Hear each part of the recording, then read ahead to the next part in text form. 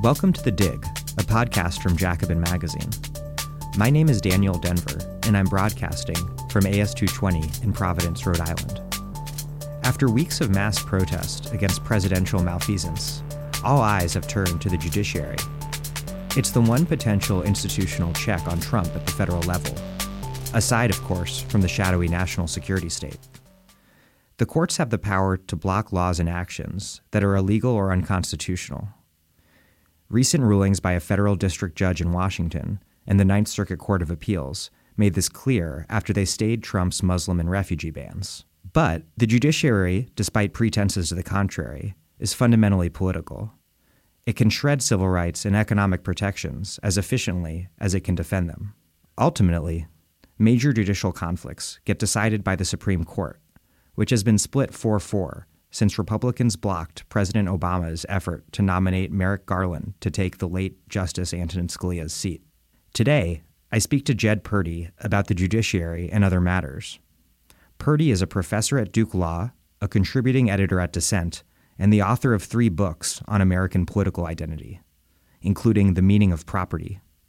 He is currently writing After Nature, A Politics for the Anthropocene, and has published articles in many, many publications.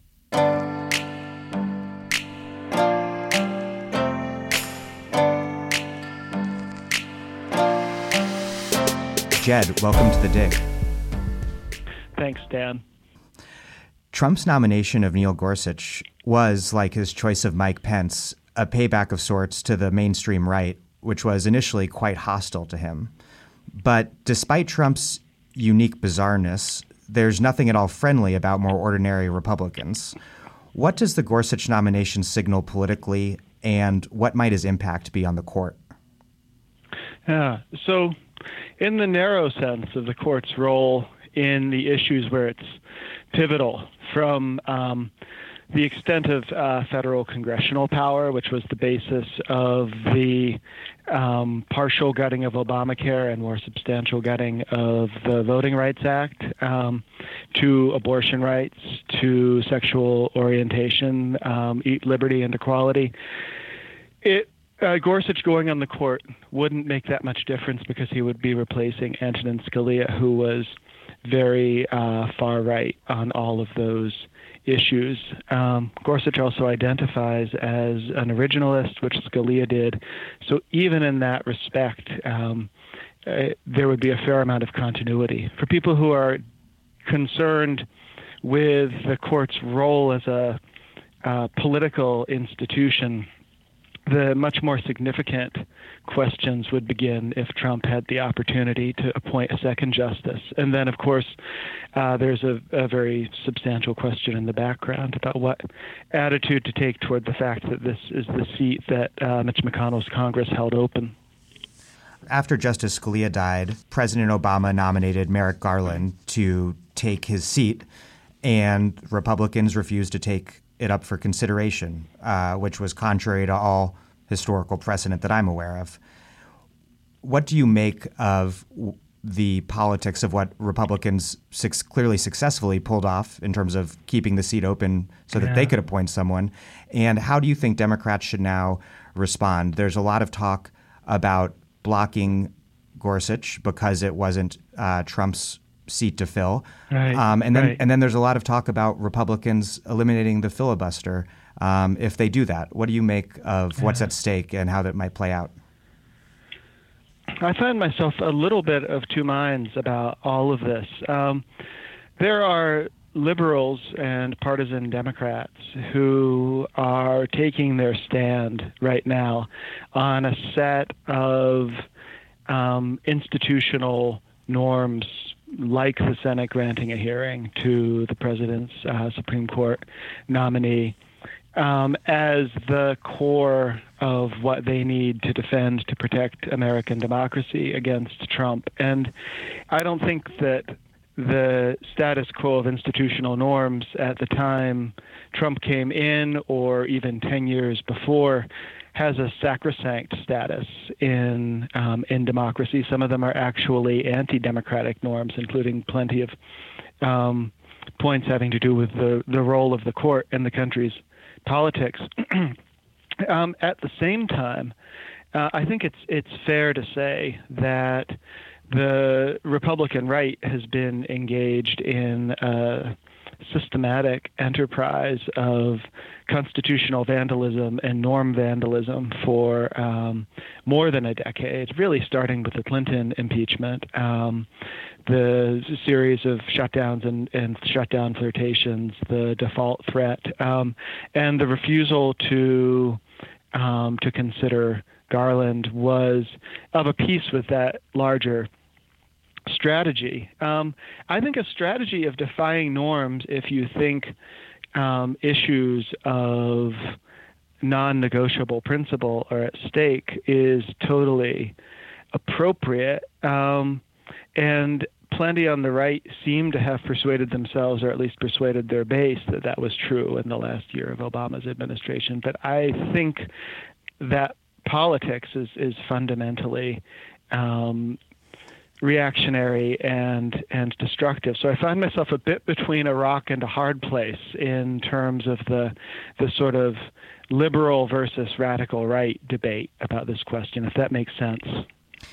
Yeah, I mean, it seems like there is a real question as to if Democrats force Republicans' hand and Republicans eliminate the filibuster, then Democrats could come to regret that at some point. But on the other hand, if they do roll over and even if they vote as a bloc against Gorsuch, don't filibuster him, then it will be sort of a replay of this ongoing game of Republicans moving farther to the right and breaking what are at least, perceived as the norms of American politics, however wrong or unsacrosanct those norms might actually be. And in response, liberals just sort of rolling over. And then, so I guess the question is, there's a question of how Democrats should and will respond, and then the question of how the left, outside of this whole debate, should be assessing what's going on in Congress. Yeah, and this I think is a more interesting question, really, or at least there's more to say about it that hasn't been said in other places. So where would you like to go with that topic? Yeah, well, how should the left be assessing this current showdown in the Senate? Should it be about attempting to steal the spines of Democrats we might not like that much anyways, or is there some different analysis beyond being caricatured as the party base, which many of us do not consider ourselves to be a part of? Right. I have to admit to finding myself divided right now in that I don't like, as I said, the move to identify the status quo of norms with democracy per se, or with the thing to be defended. But on the other hand, norms are not valueless. I think they're not valueless intrinsically. There are times when there may be benefits to stabilizing effects of practice that one could appreciate from the left, or even from a kind of imaginary transpartisan perspective, and they may be valuable strategically as well. And if you think that there are real respects in which Trump represents radicalization and intensification of the danger of the American right, which I think is true, despite not accepting the idea that he's sui generis in every respect relative to the long history of far right and crypto racist Republicans going back at least to the Liberty League, Barry Goldwater, in many respects, Ronald Reagan.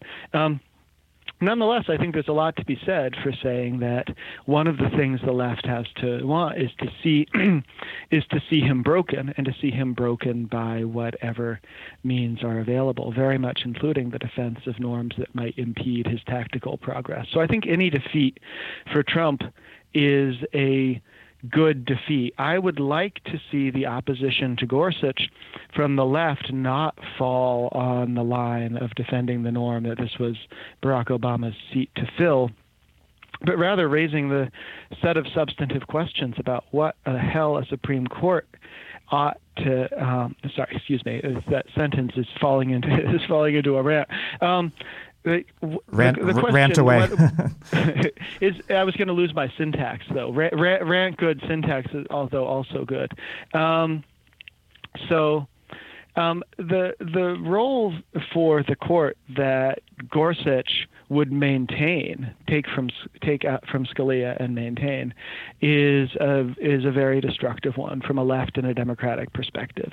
It would deploy limits on governmental power against the expansion of social provision, flawed as the Affordable Care Act was. The gutting of the Medicaid expansion by the John Roberts Court was a real blow to the material lives of a lot of poor people and working people in the country. He would weaken ballot access and democratic process of a kind that any realistic full court prospect for left progress needs, and he would significantly weaken the status of public sector unions, and those are just the things that we're sure about. And would double down on protecting the basically unlimited role of money in politics as a form of constitutional free speech. So all of those are, I think, profoundly reactionary and substantially anti-democratic postures for the Supreme Court. Gorsuch would maintain each of them or make it worse. And I think that the left has great grounds not to let anyone off easy for allowing Trump to put that kind of perspective on the court. I think that's a really important point because the judiciary is a tough thing to analyze from the left, I think, at times. On the one hand, it's this thoroughly and nakedly politicized institution, despite all of the theater that goes on every few years in confirmation hearings when everyone pretends that they are just these judicial precedent-inspired and philosophically consistent automatons. But on the other hand, the judiciary is one of the few things standing between us and Trump and the Republican Congress in the short run, as the recent stays on the Muslim and refugee bans remind. So the power cuts both ways. The judiciary has been used not only to guarantee the right to an abortion and gay marriage, but also to gut campaign finance regulations. And in not too long, it could very well be used to decimate public sector unions. What it seems like you're suggesting that the left, the way that we should differ from liberal analysis of the judiciary is in having a more honestly, thoroughly politicized assessment. Is that right? I think that is right. The liberal tendency in discussing the court is to participate in a certain fetishism and mystification of judicial reason, judicial persona, an adoration of the personality of characters like Justices Ginsburg and Kennedy that is really courtly in the old regime sense, and not just in the sense of the Supreme Court in its marble temple. And the liberal tendency too frequently, I'm afraid, is to participate in the jurisprudential game where you pretend that the Constitution just obviously means whatever the centrist branch of the Democratic Party thinks it ought to mean this year, as if that were required as a matter of apolitical intellectual honesty or something. So I think there are two respects in which the left should do better than this. One is the rather straightforward one of admitting to the deeply and pervasively political sources and political consequences of what the judiciary does.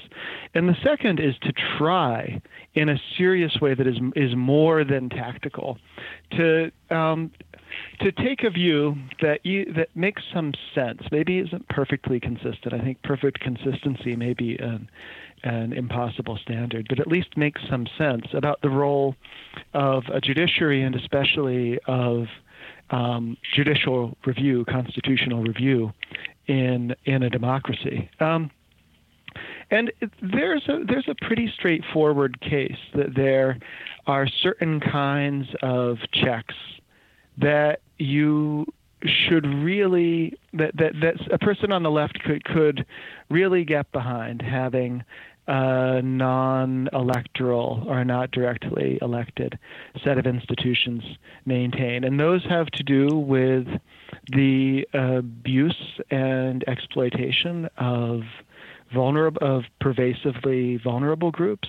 So I think the courts race jurisprudence between the desegregation cases like Brown v. Board of Education and maybe about 1977 when it turned decisively against affirmative action and other race-conscious policies was a very creditable instance of a court working against state majorities and at points working against a national majority on a principle of equal citizenship or equal participation that was predictably going to get beaten up in the political process. I think that that's really salient now with respect to vulnerable legal and religious and national categories, refugees and Muslims, American and non-American, not least. So I think to think about the court as an institution that can make some sense in a democracy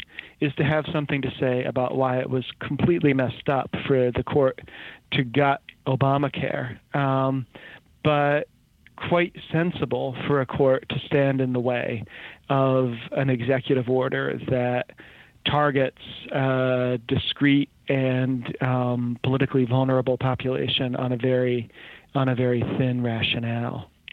For example.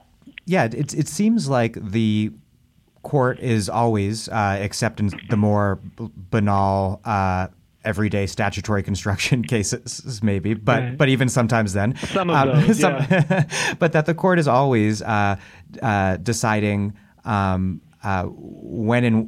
not to step in as legislators of sorts based on a political rationale. Scalia and other conservatives love to claim that anytime liberals on the court step in to defend the rights of marginalized people, that they are substituting themselves, unelected judges, and putting themselves in the place of elected representatives, which is anti-democratic. But it seems pretty selective and hypocritical, the rights assessment there.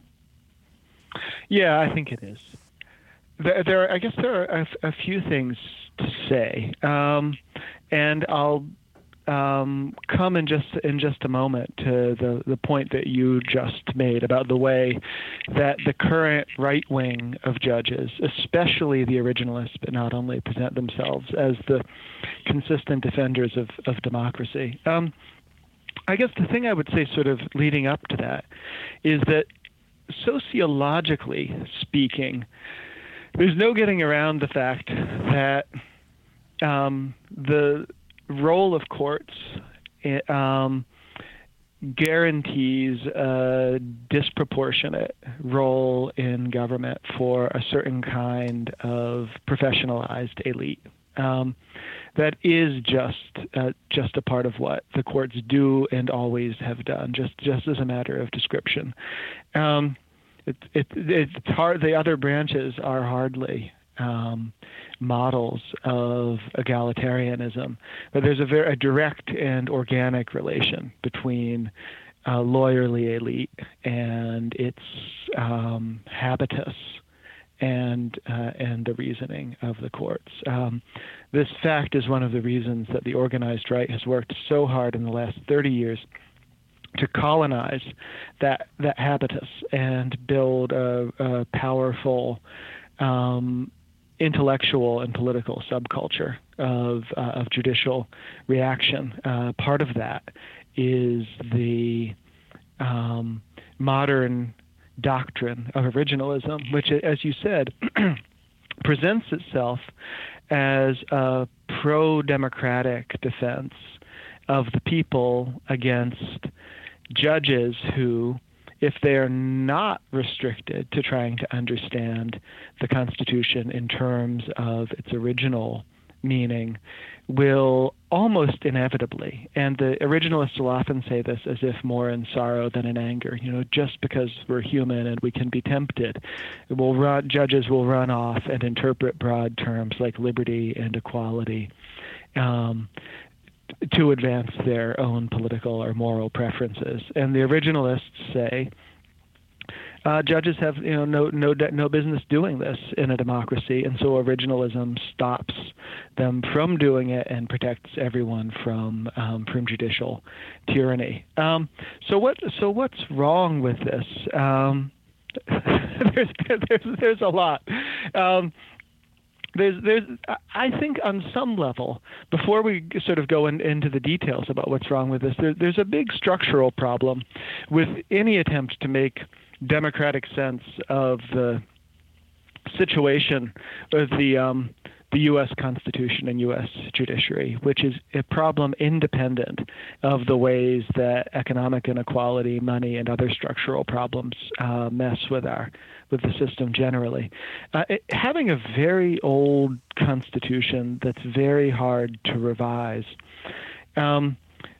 makes the link between democratic authorization of the Constitution and its contemporary interpretation just exceedingly fraught and unavoidably injects a lot of interpretive work into it.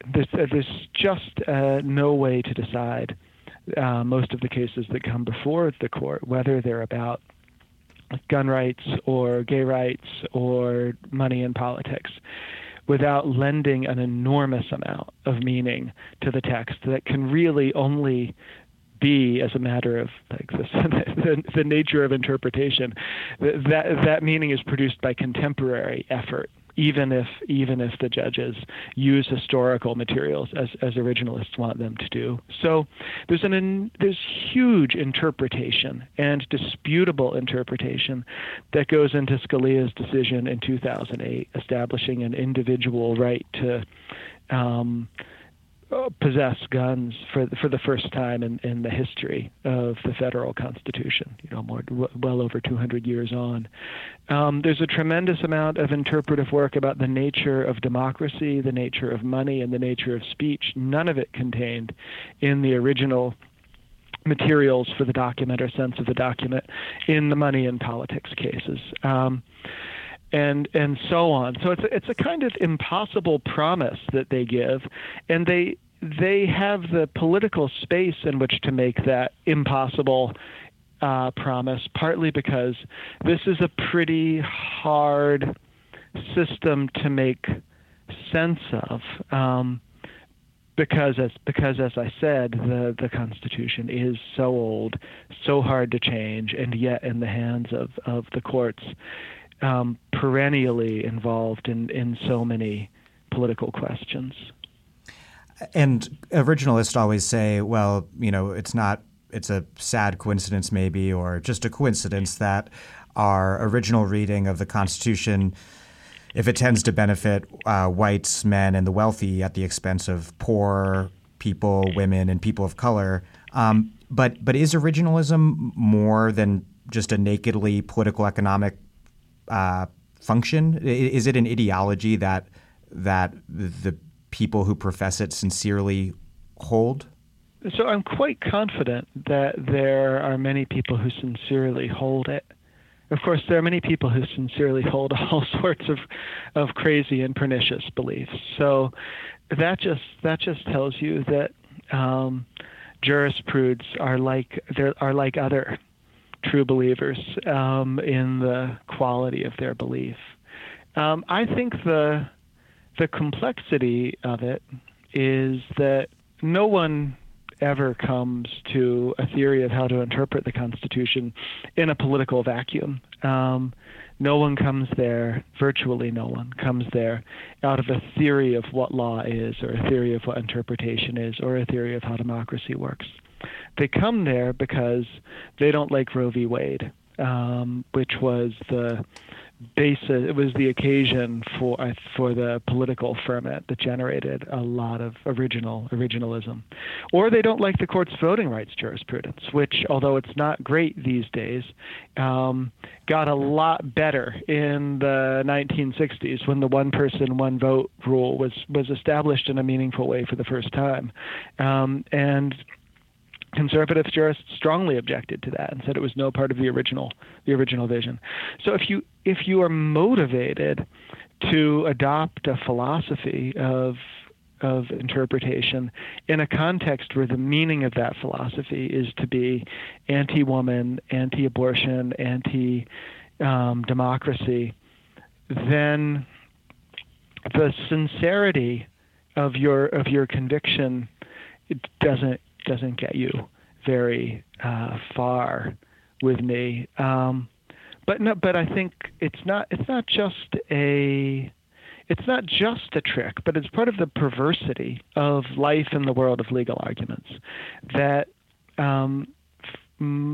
theories of interpretation may be very sincerely held and yet may also be in some way tricks. In some ways, believing them too strongly just helps people to trick themselves into believing that they're doing less interpretive work than they're doing when they make their judgments or defend their judgments. For example, how on earth do you get, speaking of white and black or white and non-white, how do you get the view that the Constitution's guarantee of equal protection under laws invalidates affirmative action or race-conscious school assignment policies or any other very standard early 21st century center-left policy on a theory of the original meaning of the 14th Amendment when it was adopted in a time of pervasive race-conscious policy, and no one seemed to think that it blocked that policy. It's impossible, I think, to take seriously as a grown-up the idea that originalism isn't an instrument of conservative political work, and yet it is also more than that, and that double quality is part of what makes it effective. If it were only and nakedly a way of getting to convenient results, then it would be, ironically, a less effective and less charismatic way of getting to those results, of making them stick, and of making liberals and maybe even some leftists think that they owe the results a kind of deference. We'll be back with more of this interview in a moment. But first, I want to thank you for listening. And I also want to ask you for money. We are getting so much great feedback on this show, and our audience is growing fast. Please find us on patreon.com to support us financially. Even a few bucks a month is extraordinarily helpful. Again, that's Patreon, patreon.com, and just search for The Dig, and it will explain how you can support us. Thanks. If I remember correctly, Scalia could never really offer a straightforward answer to the question of how originalism, as he conceived it, would comport with Brown v. Board. Yes, quite right. I think that's one of the I should say it's widely recognized as an Achilles heel for originalism, at least for any kind of consistent originalism, because Brown v. Board is really a kind of axiom of the theory of constitutional equality. It's the one hyper-canonical case which, if you can't account for it in your theory, should make your theory not be a serious one. And I think the only way that a person in good faith can get from originalism to, well, good faith is a pretty subjective concept. The only way a person could hope to persuade me that they got from originalism to the principles of Brown v. Board is by understanding the original principle of equal protection of the laws from the 14th Amendment in 1868 as a rather abstract and general principle adopted with the original expectation that it would change its meaning through application and judgment in future situations and respond to changing facts, probably including facts like social movements, like the civil rights movement, so that equality actually meant something different in 1954 when Brown was decided than it meant in 1868. And once you take that path, you're not an originalist any longer of the kind that that Scalia and the other conservative originalists want to be. You've become a living constitutionalist under a different name. Or a faint-hearted originalist, as Scalia once chided that he'd become because he couldn't support, I think, like cutting people's ears as right as allowed under fine under cruel and unusual punishment, nailing people's ears to posts or something like that. I shouldn't say that so lightly. Steve Miller is probably listening. Looking for ideas. Yeah, it's getting cut and pasted from this podcast into a memo circulating on the National Security Council as we speak. I want to talk to you about another piece of conservative jurisprudence that has gone hand in hand, but it is not entirely related, I don't think, to originalism, which is how conservative judges and legal scholars have expanded the meaning of the First Amendment in recent decades to protect big business in the name of free speech. Citizens United obviously is the big example, but you've written that there's a broader shift underway. Can you explain what that shift entails and where it could lead in the future if we get not only back to a 5-4 conservative court, but a 6-3? Yeah, totally. So the First Amendment, of course, is it's liberals' favorite amendment, and I think there are reasons for the left to take very seriously the value of protecting political speech, which is the mid-20th century, late 20th century core of First Amendment protection. One of the classic cases before modern political free speech is the one that sent Eugene Debs to jail, where he was during, I think, his second run for the presidency on the socialist ticket. For speaking out against World War I, right? Precisely, telling workers that they were too good to be cannon fodder, and he went to jail for seeking to undermine the war effort. So that the excellence of the First Amendment is a real thing. And at the same time, there is Citizens United, which has opened a real money in politics show that actually goes back to 1976 when the Supreme Court ruled in a case called Buckley v. Vallejo that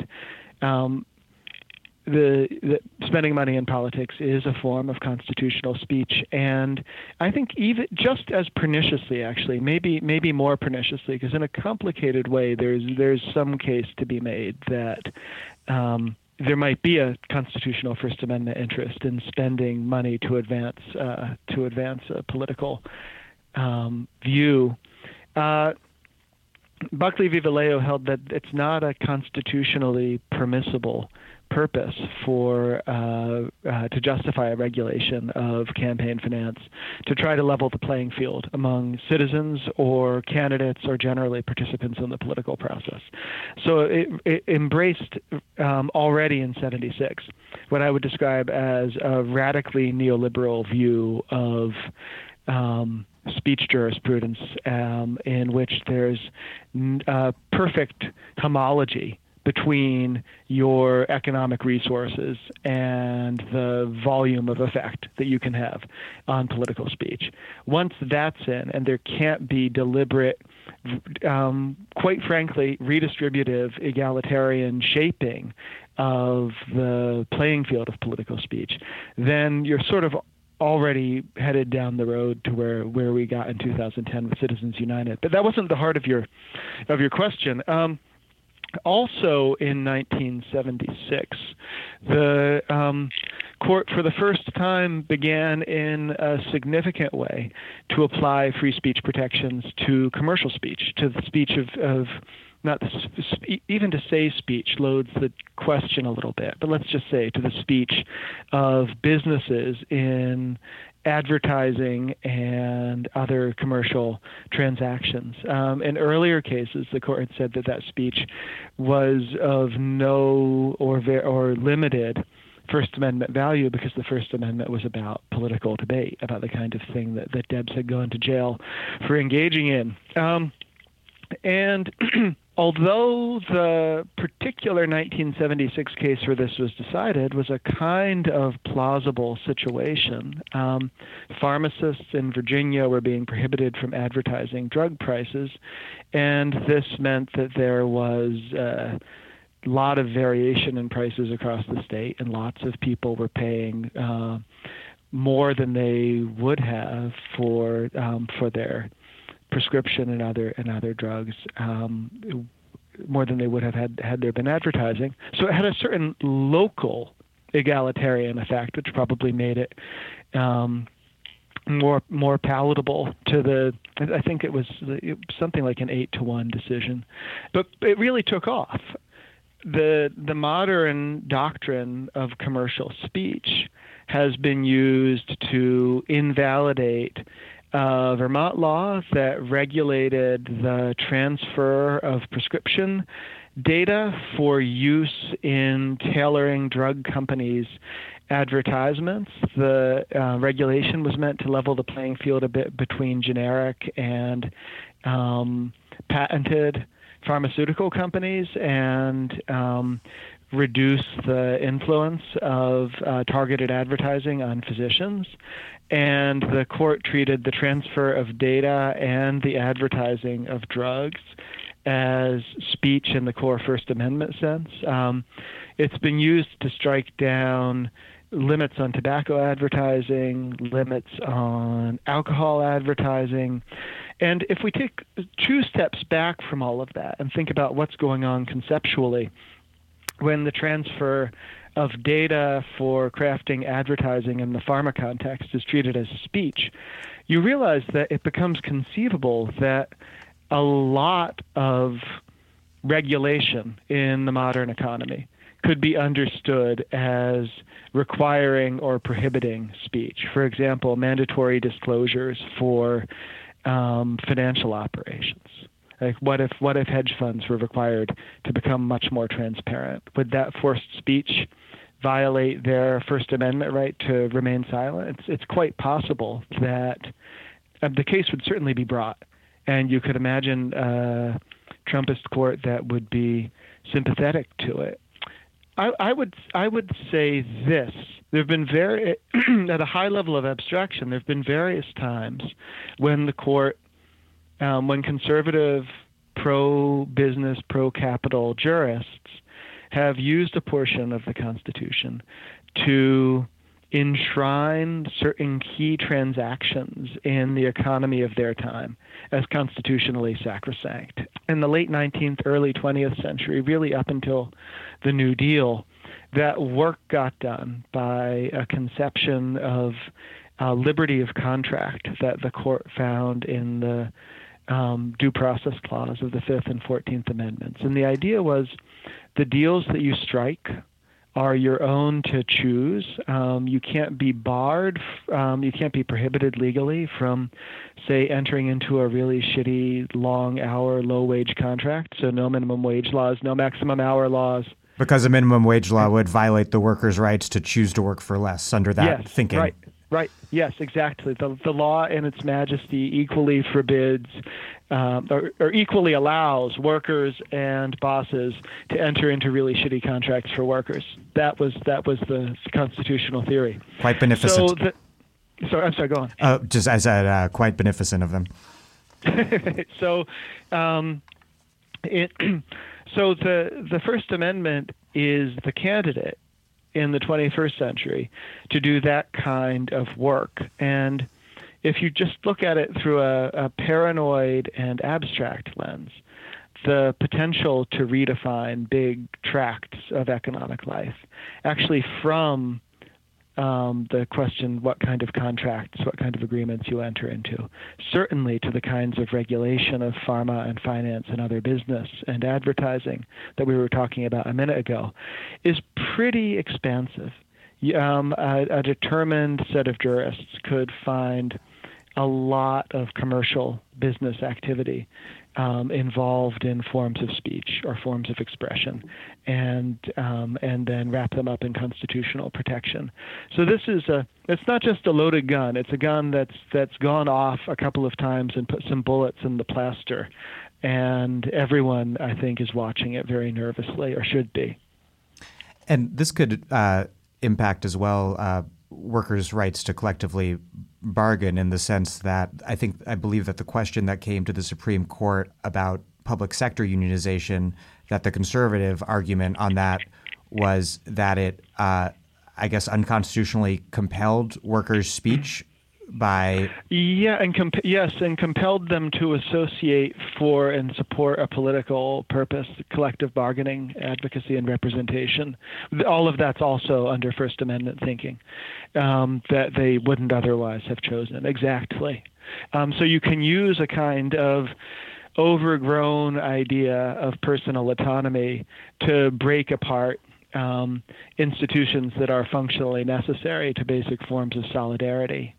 I think that the example is a powerful one because it highlights that where the old constitutional theory of the right of free contract was a kind of classically liberal jurisprudence, the modern doctrine of constitutional free speech as a pro-business, pro-capital position is a kind of neoliberal jurisprudence that celebrates an ideal of the self-defining individual who chooses what to show the world, what to express, what to say, who to be, and can't be confined by things like collective bargaining arrangements or mandatory dues for representation. And though they work to different ends, the late 19th, early 20th century version and what we're seeing today, they do point to different parts of the Constitution as cover for what they're accomplishing. Right. Free speech versus the liberty under due process. I want to turn back to the question of Trump and norms without romanticizing norms, as we were discussing earlier, but also promise not to. Yeah, I am sure you won't. But also taking seriously the danger Trump poses, which is a tough balance to strike. And what got me thinking about this was the reports that Customs and Border Protection officials were disobeying the court order against the ban, and people quickly started to discuss the possibility that Trump, at some point, and it seems plausible, could just simply refuse to obey a court order and precipitate a constitutional crisis. Do you think that this could happen at some point? How would that play out, and how should we think about constitutional crisis? I think it could. I agree with you that it looks more plausible every day as you see that his willingness to rely for political energy and legitimation of a kind on a friend-enemy distinction, both facing outside the country and very much within the country, to target the enemies within. It was not just a campaign tactic, but also looks to be a governing tactic, and that the courts remain in his sights, and he would, I think, be perfectly willing to turn a certain kind of right-wing nationalist, fear-driven populism against courts that he could portray as being in the way of security or in the way of asserting the prerogatives of real Americans, or whatever exactly is going to be the formulation at the time he makes this move. Say after a catastrophic terrorist attack. Or even, yes. I kind of shaking because not shaking my head, shaking my body, because that is of course the scenario that we're all terrified of. Maybe even after an intermediate terrorist attack. But yes, precisely. So how should we think about that? I think there are times when norms break down and politics becomes more vividly war by other means than it normally is. I think that situation is less unusual than ordinary liberal civics suggests. I think there were real respects in which it was true during the New Deal that Roosevelt ground down and openly politically defied up to in very real ways a judiciary that stood against him for a while in the name of the old, more laissez-faire regime. I think there were real ways that in the civil rights era, the federal government and the civil rights movement, once they were working on the same side decisively from the early 60s on, ground down a form of resistance in the South that understood itself to be constitutional resistance, that believed that it was facing overreaching federal power and that had to be broken. I give these examples because I have the impression, not unique to me, that people around Trump, like Bannon, are perfectly happy to try to break their opposition and to grind down the norms that their opposition will rely upon. And in that respect, they do want to take politics somewhat closer to war in a way that was very far from the political instincts, let's say, of Barack Obama or Bill Clinton, or really, certainly from the first Bush. We probably don't need to go into elaborate comparative measurements of norm breaking. Though Dick Cheney was certainly one of these people in the international sphere. Whether he was one of these people domestically is a closer question. If that's going to happen, then it falls to all political forces to defend the judiciary on the right grounds. And I think those grounds are the valid left reasons for wanting a break against politically repressive opportunism in a time of panic, for maintaining regular procedures and protections against deprivations of liberty and life, that is, of imprisonment and murder, and maintaining an institution that has some shot at keeping up a consistent solicitude for the political interests of populations that are subordinated in the political process. I think all of those functions of the judiciary will need to be named and defended rather than just the judiciary as a kind of mystical embodiment of American democracy, named and defended by elected officials, but also very much by people in the streets. I've been heartened by a lot of things in the last month, even though stuff has been so bad. And one of those was the rush to the airports, which, although it wasn't just spontaneous, was partly spontaneous and massive on the announcement of the executive order that some border guards are now lawlessly maintaining, even though it's enjoined.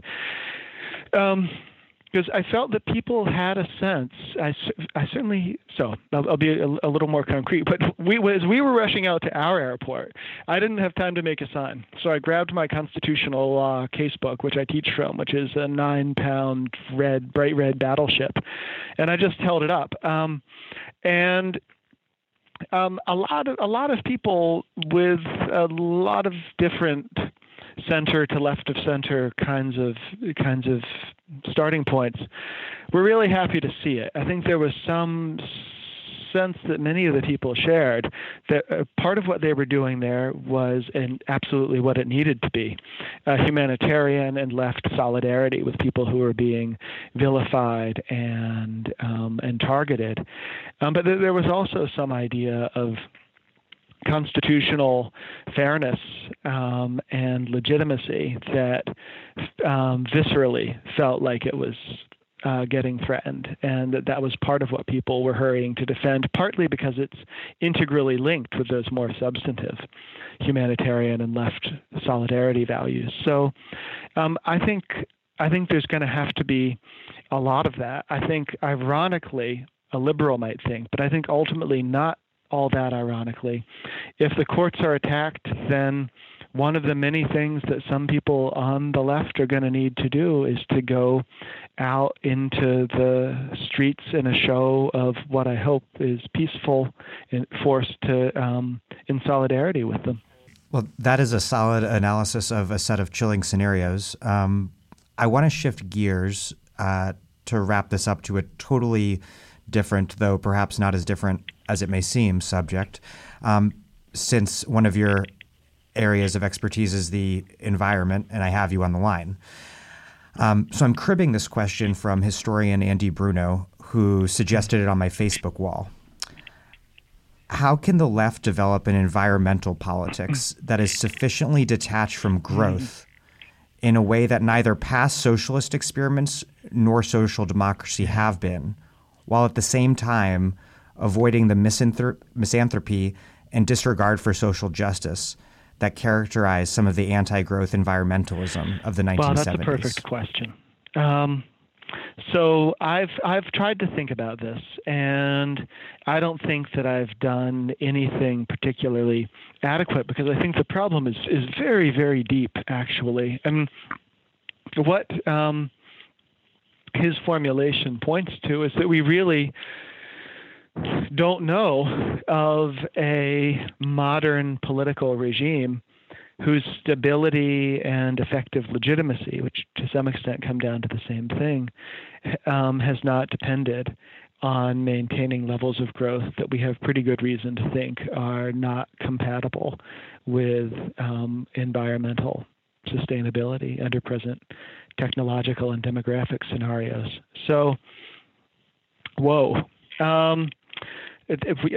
you say it's implicit that modern liberal capitalism is totally failing on that front, and when you observe that neither socialism nor social democracy succeeded, you've pretty much run the table, and everyone is failing at a basic structural level by this standard. So, yeah, exactly. And your woe, I'm worried, is signifies we're somewhat. fucked. I mean, that seems like a reasonable thing to fear. How do I think about this in very fragmented and partial ways? One is that it's small. It's very small compared to the scope of the thing. But people who do identify politically in some measure with environmentalism, which I do, I think benefit from understanding that although in the formulation of modern environmental politics and even law that got shaped in the early 1970s, there's a real bifurcation between justice concerns and power concerns on the one hand and environmental concerns on the other. And there's definitely a long strand of misanthropy and racism and nativism and American environmentalism, which I've written about and lots of other people have.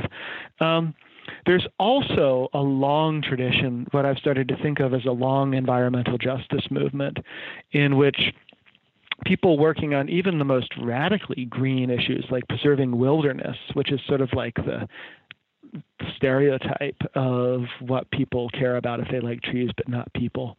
We're also very left people who saw that work as integrally involved in an attempt to create more humane economic and social orders. The founder of the Wilderness Society was a self-identified socialists. Bob Marshall and other of his allies were big planners and radical economic reformers of the New Deal variety, and the connection wasn't incidental to them. It was part of making a humane world that cared about more than growth and that limited the power of money, that you saved some places.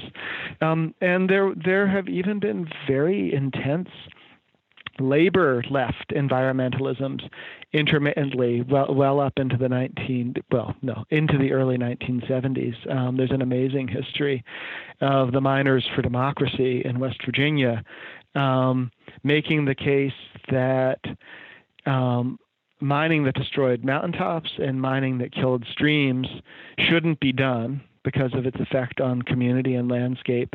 And not only shouldn't be done in the sense that it should be illegal, but that the miners should enforce that principle through work stoppages, just like they should enforce the principle of safe workplaces through strikes. It's pretty amazing, the thought of unions striking to enforce landscape care. Obviously, in southern Appalachia now, we're a lot of miles away from that. So these are resources, I think, for environmentalists to think with. And I also think that at a very broad level, if you think that, stepping back now more abstractly, if you think that one thing everyone on the left is broadly for is social provision, real security, making the world less fearsome, giving people less to be afraid of, taking the zero-sum and competitive toxin out of more of our institutions and more of our economic lives. Even though neither socialism nor social democracy solved the environmental conundrum, I feel sure that it's only with that kind of left program of real security that you can change the microeconomics of people's decisions, so that it's no longer true that you're never sure you have enough because you never know what's going to come around the horizon and fuck you, or what you're going to need to buy, since everything you need you have to buy. And when that changes, there's at least room for a less fearful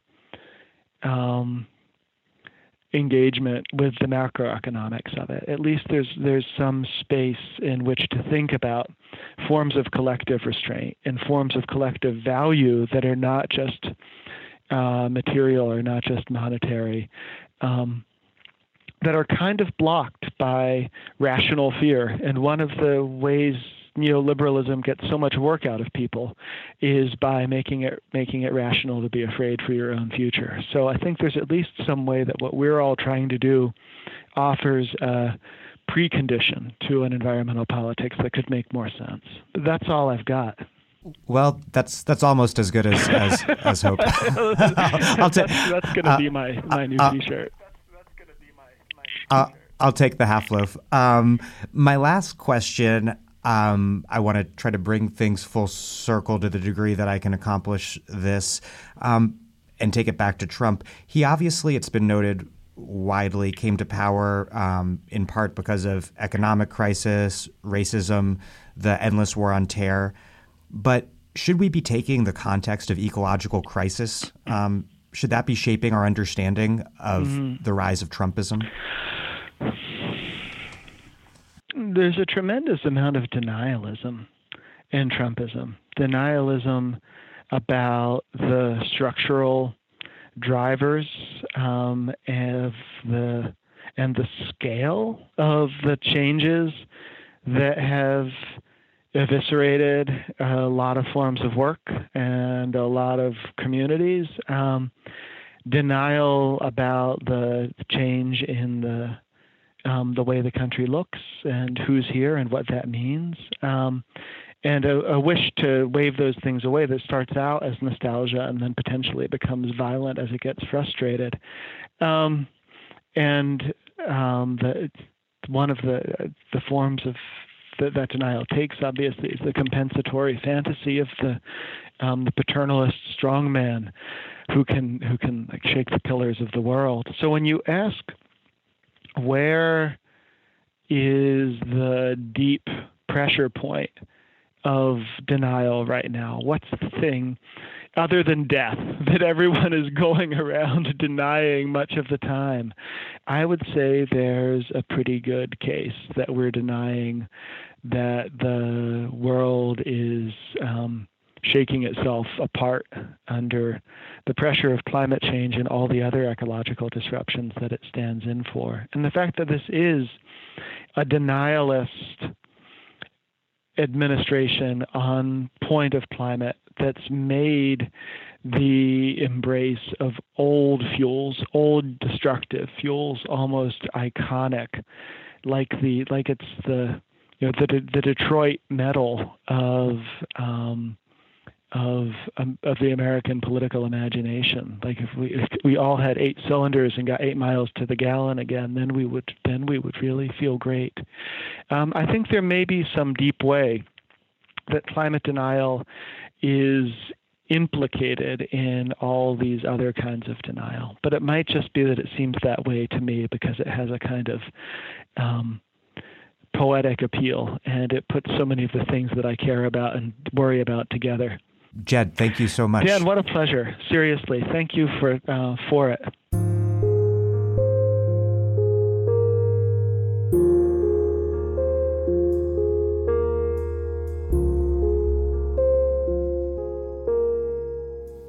Thank you for listening to The Dig from Jacobin Magazine. As Marx once kind of said, while other podcasts have only interpreted the world in various ways, our point is to change it. We are posting new episodes every week or two. The Dig was produced by Alex Lewis, Jeffrey Brodsky, and Liza Yeager. Music by Brodsky. Follow us on Twitter at The Dig Radio, and please find us on iTunes or wherever you get your podcasts, and subscribe. And also, please leave us a glowing review. Those reviews help introduce us to new listeners, and so does telling all of your friends. The more propaganda on our behalf, the better.